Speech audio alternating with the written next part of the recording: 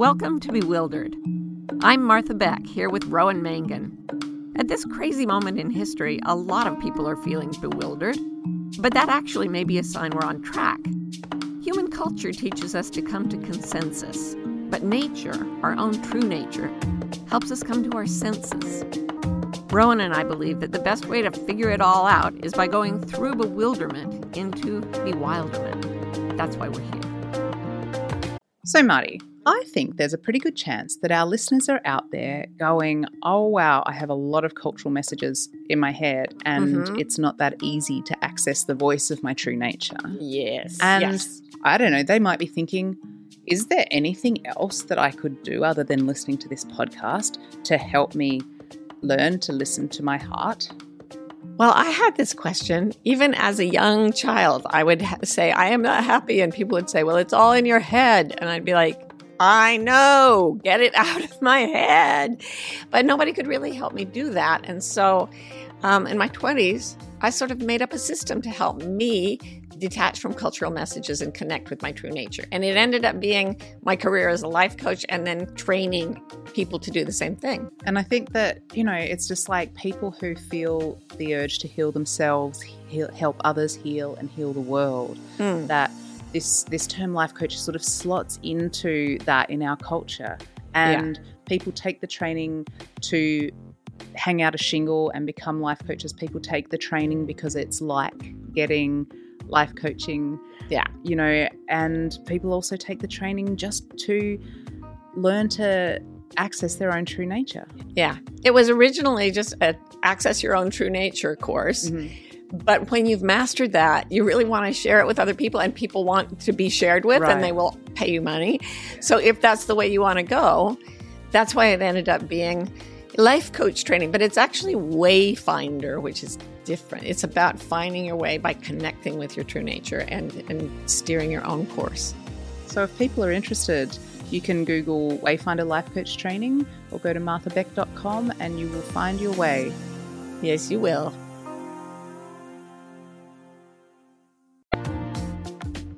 Hi, I'm Martha Beck. And I'm Rowan Mangan. This is another episode of Bewildered, which is the podcast for people who are trying to figure it out, like us.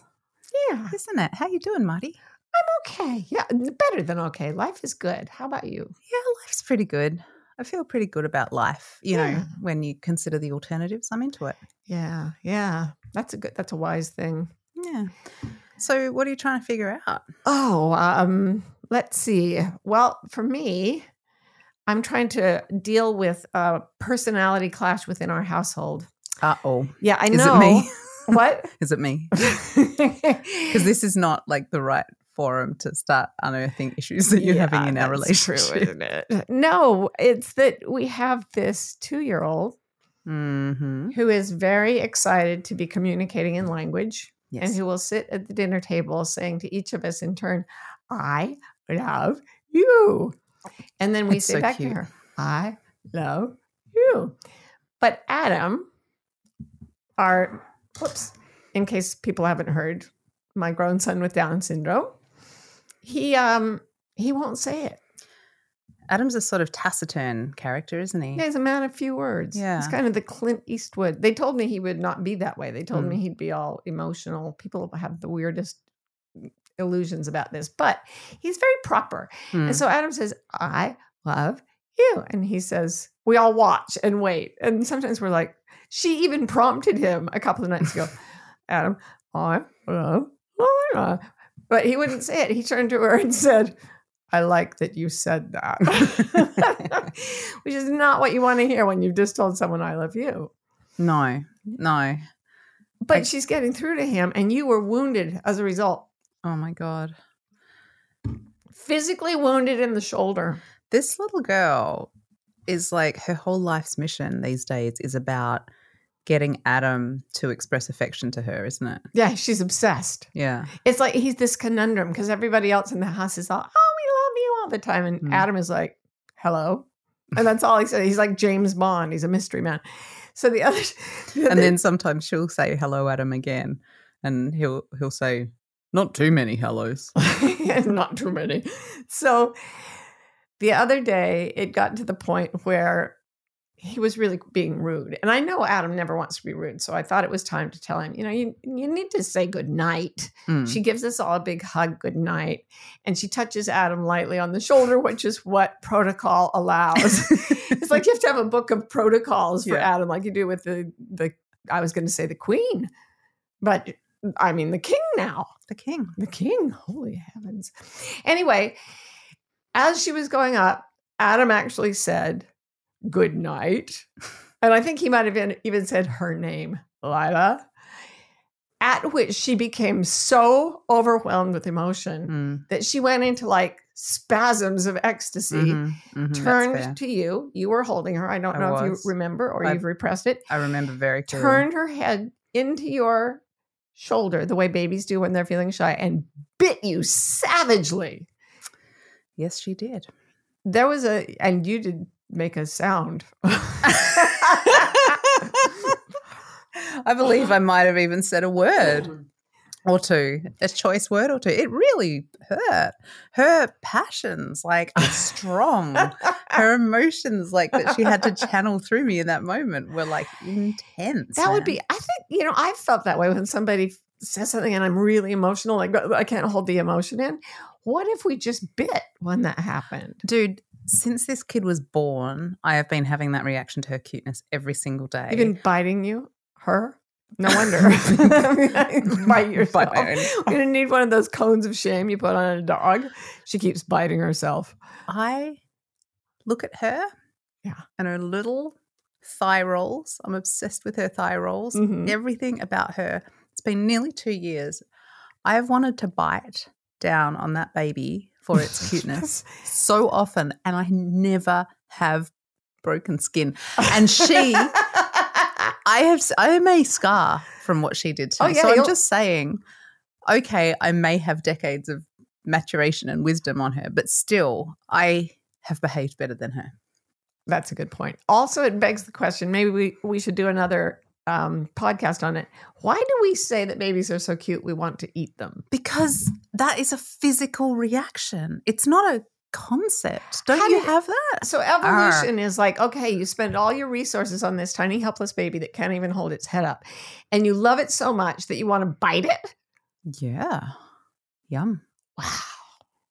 Darwin, you got to answer to me for this. But let's fairness, like, part of our design is that you can do without a limb or two.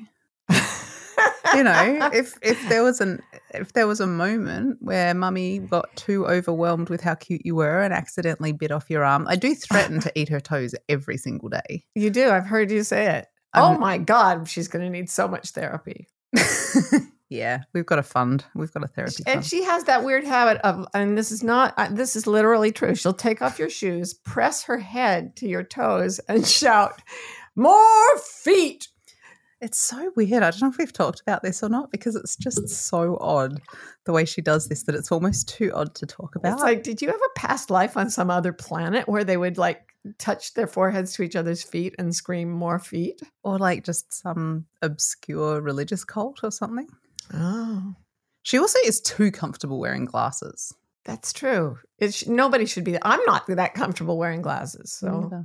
Yeah, it's weird. So many mysteries, but we have to move on. So, Ro, what are you thinking about these days? What are you trying to figure out? Well, this is completely unrelated to yours, unrelated to our topic today. It's just something that's been going on in my inner life, which is that, and this is going to mean nothing to you, Marty, but what I'm trying to figure out is why the relentless heterosexuality of #van life. Now, who's Van? #van life. #van life. Hashtag who is Van? So van life, #van life, which I unfortunately learned about when there was a murder in a van. But anyway, it doesn't matter. Don't focus on that. Van death. A lot of people, there's this like subculture, and it's very Instagram friendly, where people are sort of live a little nomadic life and they get a van and they usually strip it down and turn it into a little home. Oh. And it's lovely. And I do have a bit of a soft spot for tiny places to live in. You love tiny places. I love tiny places. When I was a little small child, I used to climb out of my bed and go and sleep behind my dressing table. Is that something you have? We don't have that here, but it has drawers. You put clothes in it, maybe a mirror on top. A dresser drawers? Yeah, that kind of thing. A chest of drawers. That's what we call them. Yeah, it was like that. And I would go and like climb in behind that and sleep there when I was little. And ever since then, or maybe from a past life, who knows, but I love, like, I could look at tiny houses forever. I'm sorry. I'm still thinking about how far was your chest of drawers from the wall? Were you literally 1 inch thick? I'm just imagining you sliding yourself like a piece of paper I love what you're thinking. Heavy armoire and the wall. All right. Since you want to get into the furniture layout of my childhood bedroom, I will tell you. It was set up to, like, there was a corner of the room.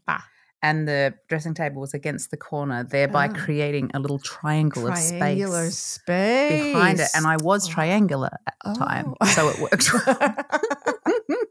I was bipedal and triangular. It was a confusing time. It was the 80s. We were all having a lot of identity issues. Yeah, a lot of pyramids being sold. So tell me about this tiny house business. Oh, I just love tiny. I mean, they're sweet, right? And there's just something, I don't know how universal it is. It must be a lot of people have this thing that I have. It's like you have that ASMR sort of susceptibility. I'm really susceptible to the romance of the tiny house or the van life, #van life. And so actually I just remembered when we met and I was staying at the ranch, your ranch back in the day, back in California. Yes. Good old California days. California, it was awesome. But this is before we were together, and I loved being there so much. And I was doing some work for someone else, and I wasn't in the same house or anything, but we were in the same general environs. Environs, as you may recall. As you may recall from an earlier episode. Oh, feel free to inhabit my environs. Stop it. There was a disused chicken coop on the ranch, and I had this ongoing fantasy that maybe if I finished working for the people I was working for, I would be able to save up enough money to convert that chicken coop into a tiny house that you might let me live in. Do you remember that? It was made for chickens. I'd renovate. I mean, the door was 1 foot tall. So cute. It was cute. It was compact. Cute. No chickens in it. No, there was some like evidence of former chickens in it, but what, like subsequent chickens? No, let's not get into that. Anyway, look, it was full of black widows. There you go. Yeah. just some of my friends who claimed it before me. Australian spider friends. So anyway, I love van life, but one thing that. So, all right, just to give you, I think everyone probably knows about #van life except you, Martha. Well, now I know. Because you don't understand anything. I mean, in fairness, listeners, she recently asked if we could reserve a hashtag for her next book. Like, can we buy it? Is it available? So let me tell you, people travel around. They're these sort of nomads in a van. It's all very beautiful, which is why it's all over Instagram. And they open their van and look, there's a beautiful ocean and stuff like that. They're happy nomads cruising around the world. Got it. So they're all freaking straight. They're like that kind of subculture that's kind of like surfers. You know, like they have that, like they've been swimming in the ocean and their hair is kind of kinky in the way it gets when it's salty. That's the kind of people. I think that's all I need to say to describe the kind of people. And I'm like, why? Where are the gays? Like, where are the gays in van life? Because, like, here's what I'm thinking. The dykes would be so good with the DIY aspect because part of this, everyone's like genesis of their van life is that they strip down the thing themselves. Okay. Lesbians, tool belts, we all know. I have a tool belt, not you. Yeah. You're the problem. It's you really... couldn't strip down a van. Not with that attitude. Yes, no. You're busy hiding behind a chest of drawers in the wall. You look very attractive in your tool belt, can I just say? Thank you. It's and all I wear to bed. And then the gays, like the gay boys with the decorating. Like, God, I would just be I probably am in so much trouble for the generalizations, but guys, it's comedic, whatever. Where are the gays in van life? That's what I'm trying to figure out. Answers on a postcard. We're done. Let's figure it. Let's solve this deep mystery. I think our listeners know. I think there's someone listening to this right now who's like, there are no gays in vans for this reason. And I think they're going to tell us. They're going to tell us. We're going to hear. Gaysinvans.com. Is it available? Let's buy it. We'll be right back with more Bewildered. I have a favour to ask. You might not know this, but ratings and reviews are like gold in the podcasting universe.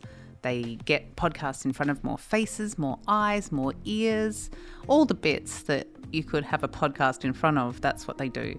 So it would help us enormously if you would consider going over to your favourite podcasting app, especially if it's Apple, and giving us a few stars, maybe even 5, maybe even 6. If you can find a way to hack the system, I wouldn't complain. And a review would also be wonderful. We read them all and love them. So thank you very much in advance. Let's just go out there and bewilder the world. Mwah. Change, eh? It sure does keep happening. I feel like there's something that you, Martha Beck, have created that will help us understand how change affects us and how to manage it. Oh, by coincidence, now that you mention it, I have. It's called The Change Cycle. It's about 4 aspects of the whole process of change. And we've put the information together in one handy place so that the people can refer to it when they're going through change. And you know what else? We also made podcast episodes about each of the 4 squares in the cycle that are also on this new page that we've made for the peoples. Well, how remarkable is that? All right, you can find out all about the change cycle at marthabeck.com/change. All right, let's get onto topic. Shall we actually get a topic happening? Shall we? Well, do you know what, Marty Moo? What? It's an exciting day because it's a Be Wildfires Day. Every day is a Be Wildfires Day. We just don't always observe it. That's true. Sometimes we're non-practicing. So we are now going to listen to a question from a listener. We have listeners in Japan. We have at least one listener in Japan. Isn't that awesome? Is this person in Japan or are they just from Japan? She says, well, I don't know actually. It's not clear. We'll find out. But anyway, I'm so excited that you listen to our podcast. Here is Yoko. Hi, Rowan. Hi, Martha. My name is Yoko. I'm from Japan. As a Japanese native speaker and an English language learner, I'm experiencing that language and culture are closely connected, intertwined. My question is, how can we be free from the culture while using the language and thinking in a language? Thank you so much. Oh, thank you, Yoko. Yeah, first of all, she speaks better English than I do. So congratulations for that. But what an interesting question. I think this is probably one of our favorite questions that we've ever had. Like, we were just sitting there, we listened to it for the first time, and we were both just like, ooh. Language and culture. Ooh. What do we think about it? What do we think about it? Well, I mean, I think it's true. Like, I've heard, I'm not a bilingual or multilingual person. Polylingual? Yes, you are. No, I mean, I've tried to learn languages. I've got little high school level scraps of this, that, and the other, but not really. And but people I know who are genuinely they speak polyglot. Those people, they speak many kinds of things. They have 2 sounds. It's very strange. They Polyglots. All right. Yeah. Gesundheit. They have said to me that they feel like they have slightly different personalities in different languages, but I don't know how much of that feels like. So, like, it is the culture somehow embedded in the language? Because I think to some extent it is. Oh, I absolutely agree. And there's a part of me trying so hard not to say polyglot.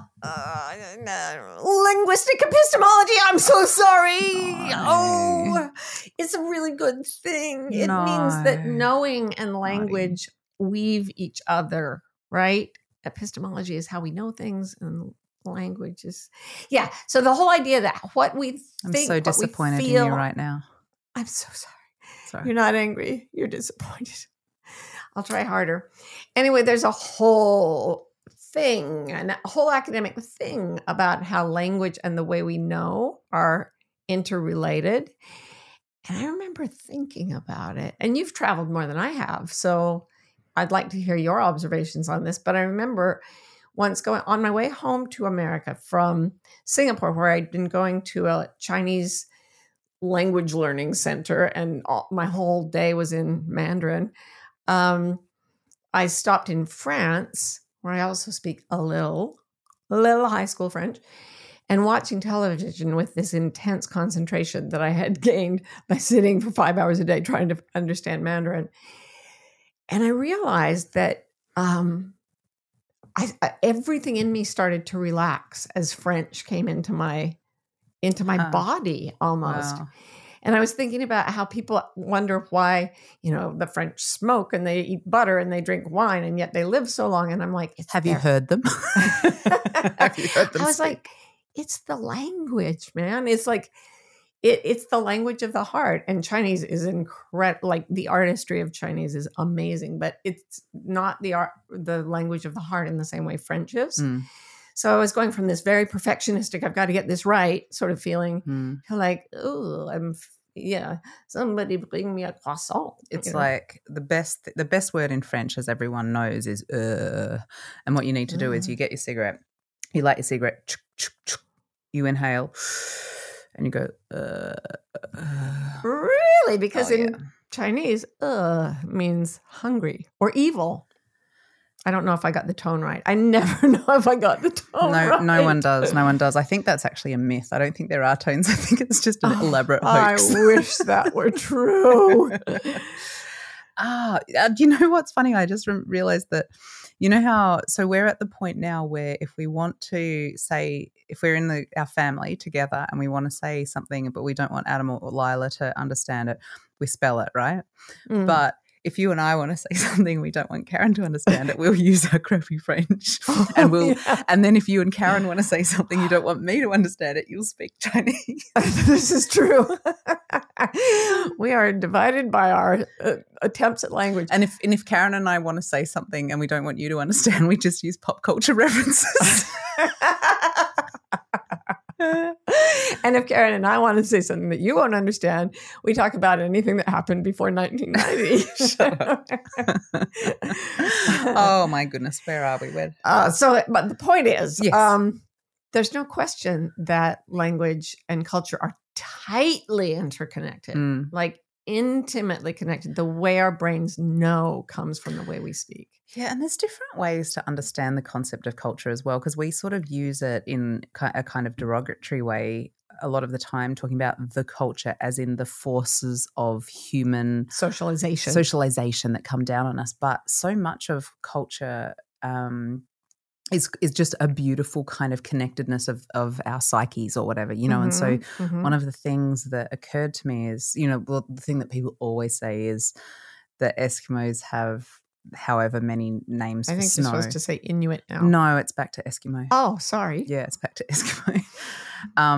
And so, and we were thinking about Yoko and how there's these concepts that, thanks to the internet really, that we have from Japanese that we can now borrow from. And that's only because of the Japanese language expresses ideas that oh God, it's beautiful. Yeah. I mean, when I lived there for a summer, I literally would fall asleep while studying Japanese, wake up with with a book on my pillow and start studying again, because the beauty of that language and the way of thinking that goes with it. I know there are probably disadvantages that Yoko may be bumping into, but oh my God, Japanese grabbed me by the soul in the way no other language ever did. Isn't it interesting how that happens? And it just seems like an individual thing. Like I felt that with Spanish. Really? Yeah. Yeah. I don't know. Past lives. I think it all boils down to the past lives. Anyway, I wanted to say Shinrin-yoku. Oh, actually, can you say them? Because Shinrin-yoku. I don't say it. Shinrin-yoku. You say them and say what they mean, because we love them. It means forest bathing. What it means going into the forest and allowing your whole being to be cleansed by the forest. And this is actually literally true. It's literally true that when you go into a forest, if you haven't been there, your cancer killing cells will triple in, I think, about an hour, and they'll stay elevated for weeks afterward, because we co-evolved with the pheromones of trees. So cool. They put us in balance. We kill them. It's kind of the story of Western European civilization. Do you think trees have a culture? I do. What's their culture like? Oh, my. Yes, I actually have been studying this because someday I want to write a novel that involves this. And there are trees. And this is not woo-woo crazy people on the fringe saying this. This is mainstream botany. They've discovered that trees are social and that they communicate and they have special friends. And there are certain big trees. Now, when you have a tree that needs lots of sunlight, the babies die out because they're shaded by the adults, right? And pine trees usually grow up and take over everything because they can grow in shade. So there are big deciduous trees that for some reason are more willing to share the sugars that they create with the saplings that grow around them. So they will actually shunt their sugars to these smaller trees, which can then grow up even though they're not in the sunlight. And these are called the mother trees. And when the mother tree gets old and loses her leaves, or breaks down to a stump, those saplings will feed their sugars back to her so that she stays alive even without her own leaves. Okay, that just makes me cry. Me too. I can't handle it. But I also have to say that you said they had special friends. And I just thought, oh, special friends with sounds benefits. You want to share some bees? You want some of my sugars? I'm gonna shunt my Come on, sugar. Don't take sugar from that stranger. Well, that is all very interesting, and I think we should do one on the culture of trees, a whole episode one day. Which leads to the other word we wanted to talk about, which is to me a very, very powerful one. But it's a beautiful one. Komorebi. Komorebi. It's sunlight. It's the effect of the sunlight coming through leaves. Komorebi. Is that not gorgeous? Yeah, I have like a weird obsession with the way that the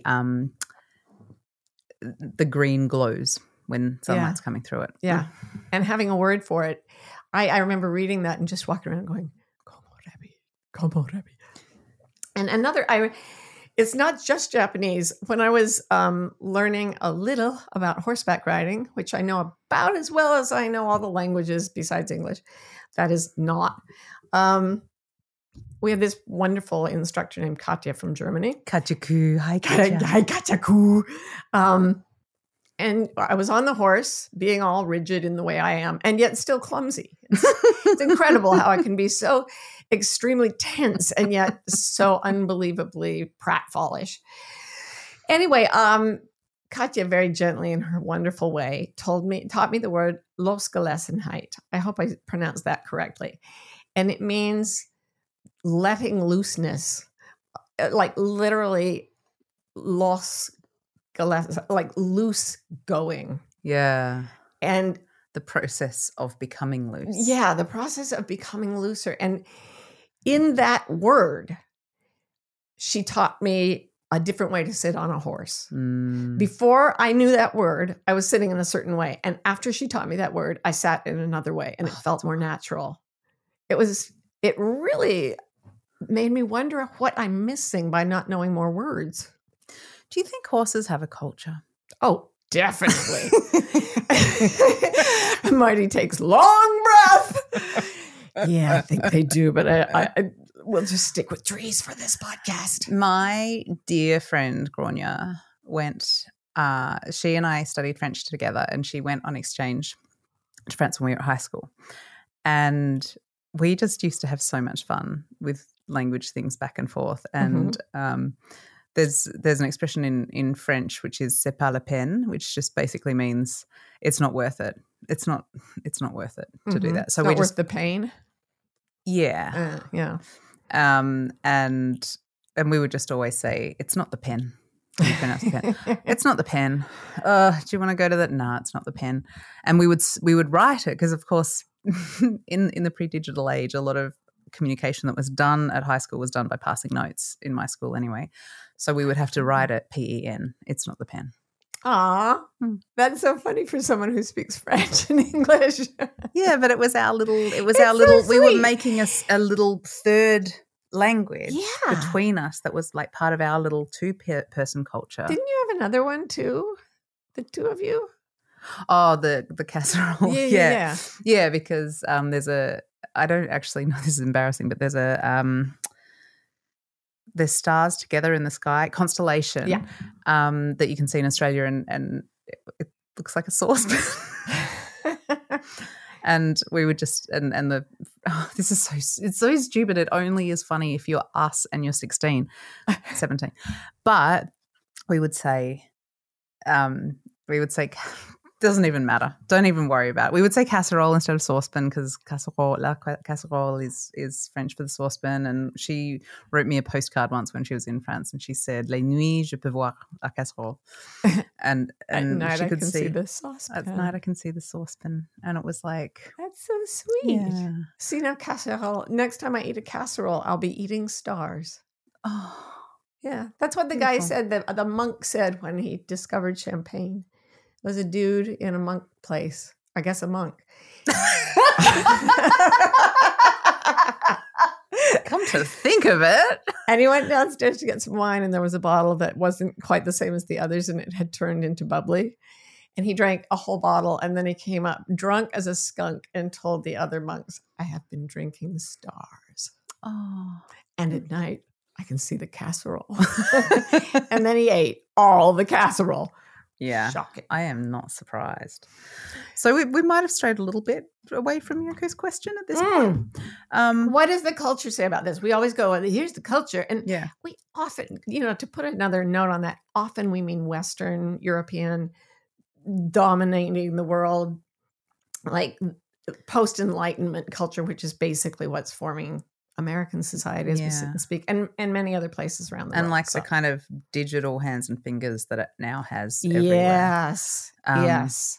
But yeah, I immediately, because I studied politics, I immediately go into like the language and the political culture, with that. Ooh. And I thought of the novel, George Orwell novel 1984, which has a whole thing about like it's that sort of dystopian thing, and you've got the party, the ruling sort of autocratic party, has created its own language in order to like effect mind control on the citizenry, and and the idea being as, oh my gosh, I just went sideways into Turkmenistan, and the Turkmen, he's dead now, thank God, but there was a horrible dictator in Turkmenistan who renamed all the days of the week after like himself and his mother, and renamed. I'm sorry, I shouldn't laugh. People suffered. Renamed the word for bread. Like, it is interesting how there's an instinct that the names for things, right, are a way of controlling the populace. And so it's like in 1984, the idea is that if the party can control thought, it can also control action. And there's an amazing book, which I think I've probably talked about before on this. I'm obsessed with it. It's called Don't Think of an Elephant by George Lakoff. Lakoff? I never know.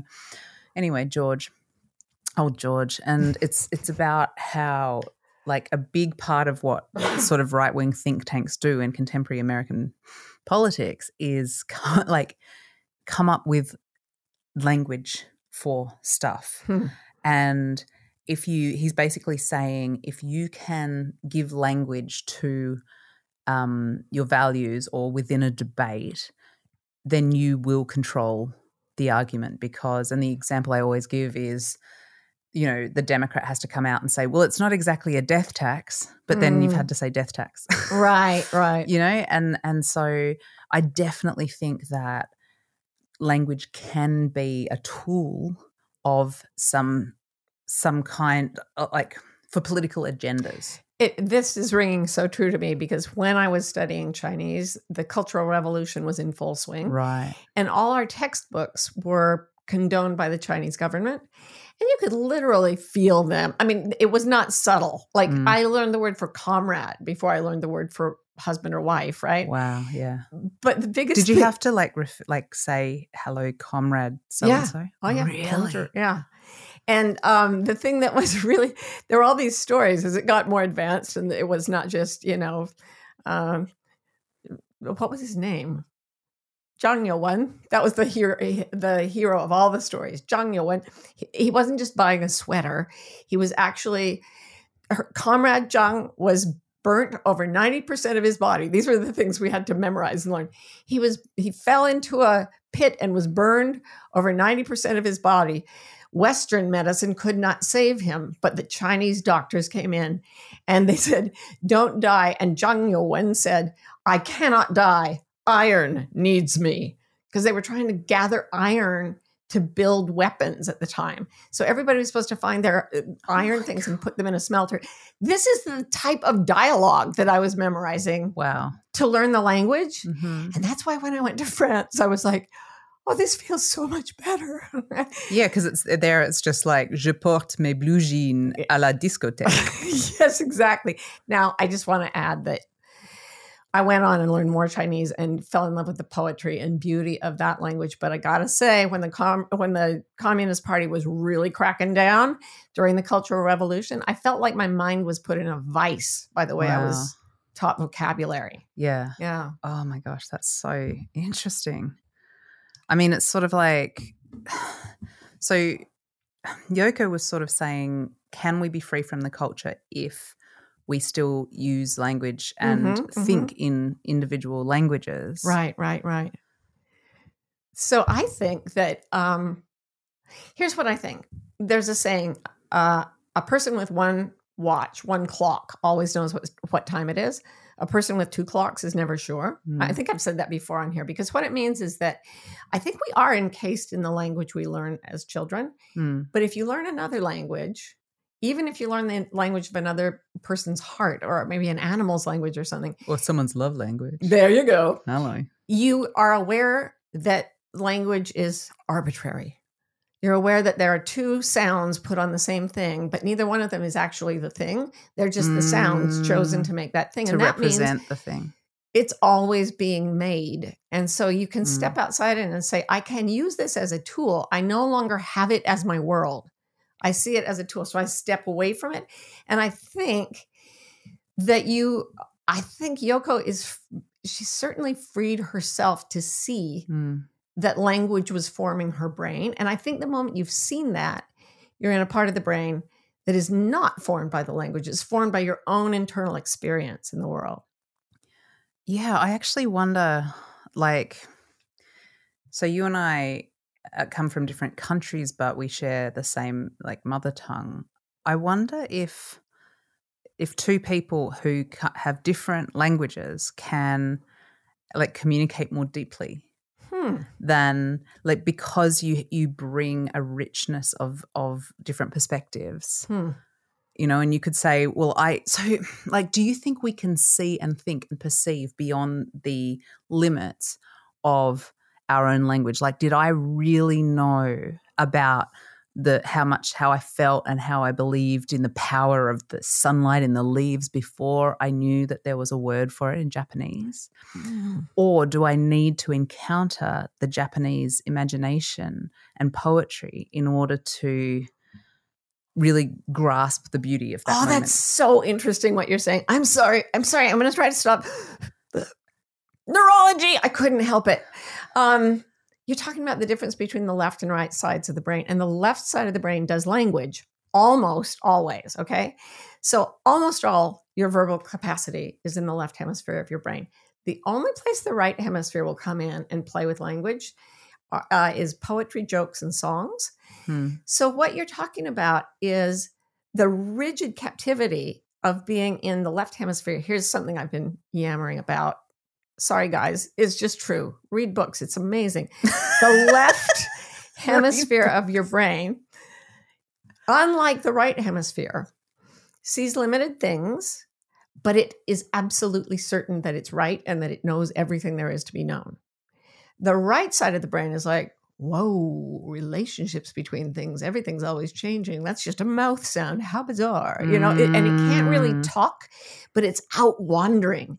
It's so weird that it has no language yet. It has a Valley Girl accent. It's wild. Wow. But I honestly think that poets and songwriters and can go out into the wildness beyond culture in their brains, into the wild right side, and connect things that have not been connected in the language so far, and create word images. Oh my God, yeah. That take us out of all language and into a shared experience of sensory and emotional things. Yeah, they like shunt when you have like an amazing poem by like John O'Donohue or someone like that, like where and it just, the words are truly the vehicle, not an emotional state. I find that the most extraordinary thing with poetry. Yeah. For some How reason, does it do that? It's like coding or something. I'm remembering a phrase from, who is the road less traveled dude? Robert Frost. I learned this poem when I was like 9 and it changed my entire life.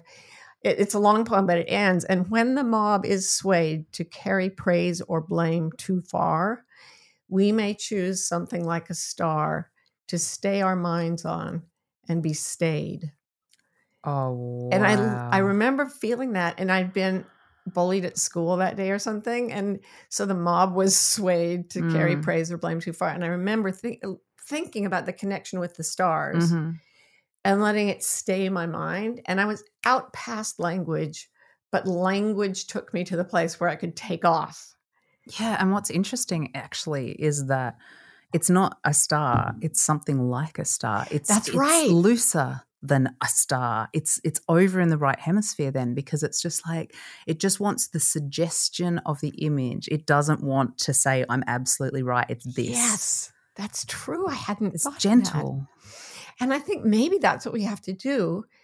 Whatever our mother tongue is, we have to be gentle with the minds that are trussed into these little categories called words.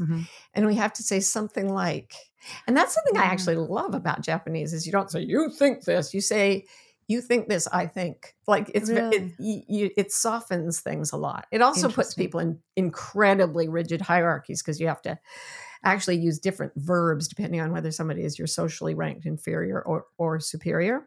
Right. Yes. Hard. And very vertical. It's like there is a place in society for you and you know that place. And English is much more of a Losgelesenheit language. Like, whatever, we're all, especially Australians. Good day, mate. What's that thing that guy said to the prime minister or something?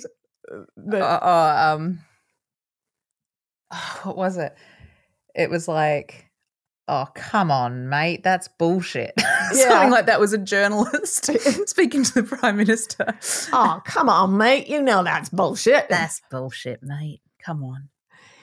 So, it's so interesting because I love language, but I love to fall into it. And I love people who use it as a medium of the imagination. And that is, I think, something that grows the more languages you learn. Isn't there something about, like how as you form a culture, you'll also form a language. Like, like us, our family stuck in our house through the pandemic and lockdown, we all started talking weird in the same way. Yeah. Right. Like for a long time, we only used the word, we always put the verb do or did in front of whatever other verb we had. Like, I did see that yesterday. Yes. Oh, you did see it? Yes, I did move it somewhere. That's right. And I didn't even notice we were doing that until someone said to us, like, what What is are that? you doing? We're like, oh, yeah. And the phrase, I am going to do this now, and I will tell you for why. Yes, that's right. That's one of your things. Yeah, I do think, and there's something that becomes intimate between people who have their own language that's separate from everybody else's. And I remember reading that this is why there's no special culture for people with different abilities unless that different ability is hearing. Hearing loss creates sign language, which is very, very different culturally from like spoken language. And for that reason, there's a tight sense of belonging, or so I've been told, among people with that language we don't share. I wonder if you are in conversation in sign language, because there's so much possibility for expressiveness. What do you think about that left-right hemisphere thing? Like, do you think there'd be more right hemisphere in sign language than in because just speaking English? Yeah, movements of the body, those are all on the right. Yeah, right. and nuance and the relationships between objects and stuff. So my younger sister once had a job at this school for people for the deaf. I don't know if that's the word anymore, but that was what it was called at the time. Yeah. And she was watching two people in the audience, and they were having an argument. And as their gestures got wilder and more frenetic, one of them signed to the other, "Calm down, I'm not blind." That's brilliant. So yeah, this is all I love Yoko's question because it makes me think differently about my own life. Yeah. And about how I remember saying to that same younger sister of mine, we should invent words that are let's just make up a word. Yeah. And so we made up a word that meant when someone's coming over and your place is a mess and you have to make it look tidy on the surface, but like shoving everything under the bed and into closets. Yeah. And the word we decided on was gabugliak. Gabugliak. Study it, learn it, come into my world, Ro. Okay. I used to enjoy a Melbourne band in my teen years that was called Spitafigurher. Spitafigurher. Mm-hmm. That was the name of the band, Spitafigurher. Spitafigurher. I wonder how they're doing. I'm sure they're gabugliaking away. I bet they are. So I think that we need to talk a little bit about how to figure it all out. Oh, gosh. Yes, we do. Change, eh? It sure does keep happening. I feel like there's something that you, Martha Beck, have created that will help us understand how change affects us and how to manage it. Oh, by coincidence, now that you mention it, I have. It's called The Change Cycle. It's about 4 aspects of the whole process of change. And we've put the information together in one handy place so that the people can refer to it when they're going through change. And you know what else? We also made podcast episodes about each of the 4 squares in the cycle that are also on this new page that we've made for the peoples. Well, how remarkable is that? All right, you can find out all about the change cycle at marthabeck.com/change. Let's do that. So here's what I think, and I sort of feel like we've almost been groping our way towards it in this conversation, is that I think there's an inclination when we think about these kinds of things to see language as something that we receive from the culture because that's almost what it feels like. But I think that if we bring the right attitude, like you and your sister and Gabugliak. Spitafigurher. That language is actually something that we can wield creatively between humans as an expression of our true nature. Like we don't need to receive language. We are language creators. Yes. In one way of looking at it, it creates the way we think. And if you flip it, then the way we think creates it. So you move from, I'm going to let the language form my thoughts to, I'm going to find thoughts outside of language and then force language to fit it. Yeah. Yeah, like poets do. That's kind of what poetry is, right? Yeah. And I love your mom, who's a brilliant writer. She always says we should live life like a poem. Yeah, and that is exactly, I was just thinking about that too. That's exactly it. That. And psychologically, it's incredibly powerful. There's good research to show that I had a former therapist, she's passed away now, but she did her PhD on the use of language and depression. And there are all these studies that show that if people just stop using the phrases I have to and I can't, and instead use words like I choose to, I will, I won't. That's in Julius Caesar by Shakespeare. I think Caesar says, go tell the council that Caesar will not come. That I cannot is false. That I dare not, falser still. No, go tell the council Caesar will not come. Oh, that's so good. I know, that's authority. So when people stopped, they were being treated for depression, and they had a group that was on meds and a group that had cognitive behavioral therapy, and then this other group that just stopped using I have to and I can't. I can't come. I have to go to my mother's party. To I won't be going. I choose to go to my mother's party. And that group, the group that shifted language deliberately, came out of depression further and faster and for longer than both the other groups. That's fascinating. That's fascinating. Yeah. Talk about turnarounds, because this is like a great example of wielding language creatively to me, to actually, like, it can change us and it can change beyond us. Yes. So I love the work of this spiritual teacher named Byron Katie. And her whole way of operating is that you take a thought that causes you suffering and you work with it. And in the end, the opposite, the exact grammatical opposite of your worst, most frightening thought is basically your next step to truth and liberation. So I remember the first time I did it, I remember my thought was, I'm mad at my knee because it won't let me work out. And I turned it around to, I'm mad at my knee because it won't let me work in. Ooh. And all of a sudden I went, oh, I'm supposed to be working in, not out. Oh, I get it. And then another time I was taking a stand against something that I thought was horrific in the world. And I'd written a book about it. And I kept having the thought something terrible is going to happen to me because I wrote that book. And it turned around to, I'm going to happen to something terrible because I wrote that book. That's not a sentence that would be used in standard English, but it smashed my mind open. It put me in a place of, oh, I'm no victim. You know, I'm going to do what I'm going to do, and people can do whatever they want back to me. But by God, I'm going to be myself no matter what the pressures are. I've never thought about turnarounds this way, but you're actually smashing language by they don't always smash language. Not all of them work. But often some of the most powerful are ones like the two you just listed, where language, like you're almost like pulling it apart and reforming it into something new to show you something, you know, in your own psychology. And it's like brains and language are just like this, these weird two machines that work with each other, right? I'm going to happen to something terrible is just the most amazing sentence. And another one, just quickly, I think this will really ring true for a lot more people out there, is when you're dealing with a narcissist. And you just think, oh, he never thinks about anything except himself. He never thinks about anybody except himself. And one of the ways people have turned that around is, oh, I never think about anything but myself. Oh, yes, I've got to be more self-giving, more self-effacing, more, and they give themselves over to the narcissist. But the real turnaround is, I never think about anything but himself, which is not standard English. But it's exactly how you end up relating to a narcissist who's ruling your life. And that's where you get the freedom. Oh, I have to stop obsessing about him and live my own life.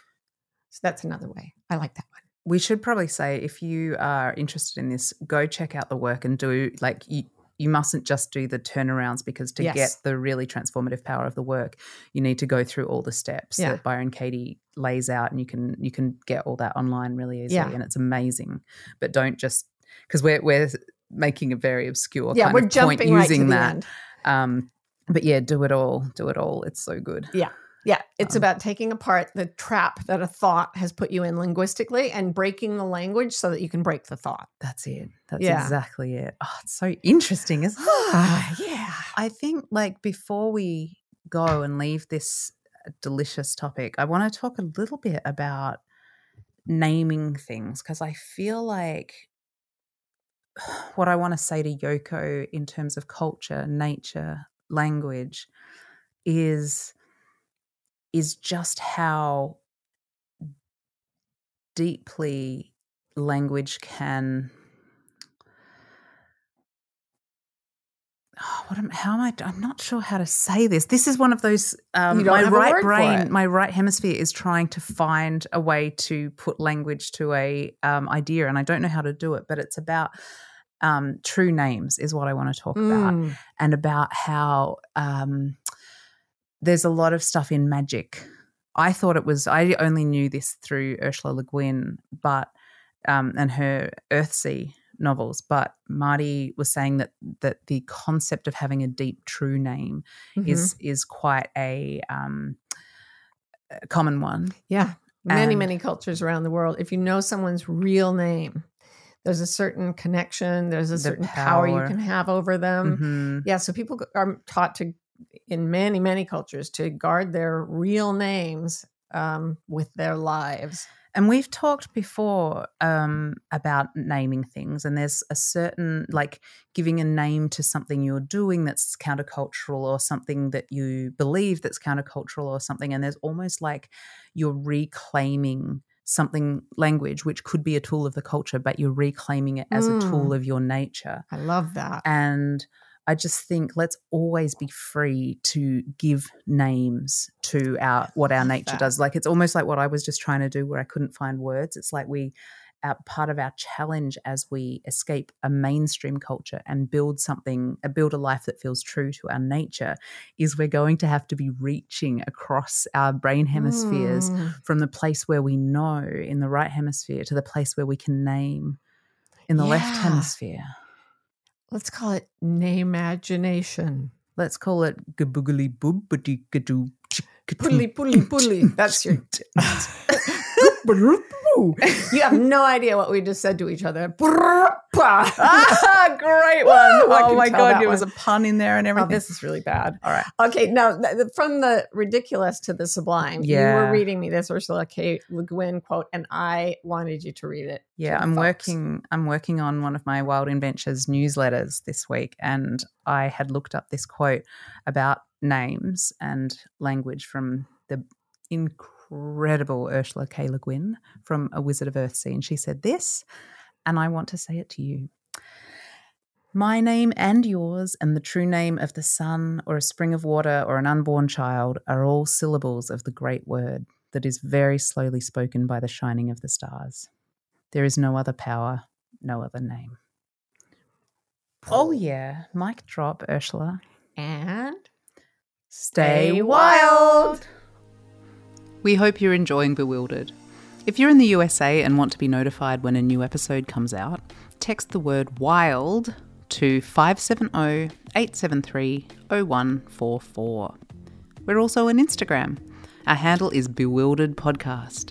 You can follow us to get updates, hear funny snippets and outtakes, and chat with other fans of the show. Bewildered is produced by Scott Forster with support from the brilliant team at MBI. And remember, if you're having fun, please rate and review, and stay wild.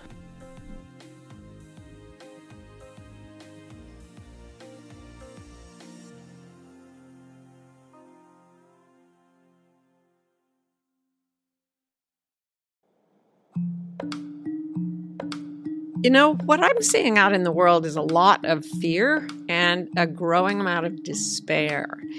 Maybe you're feeling that way too, because the ways our culture has taught us to navigate the world, to navigate our lives, they are failing us.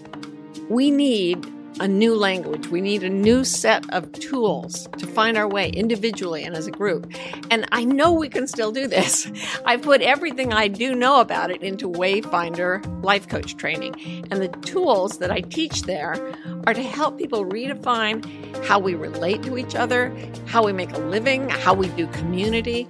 We can only change the world for the better if we redefine how we think.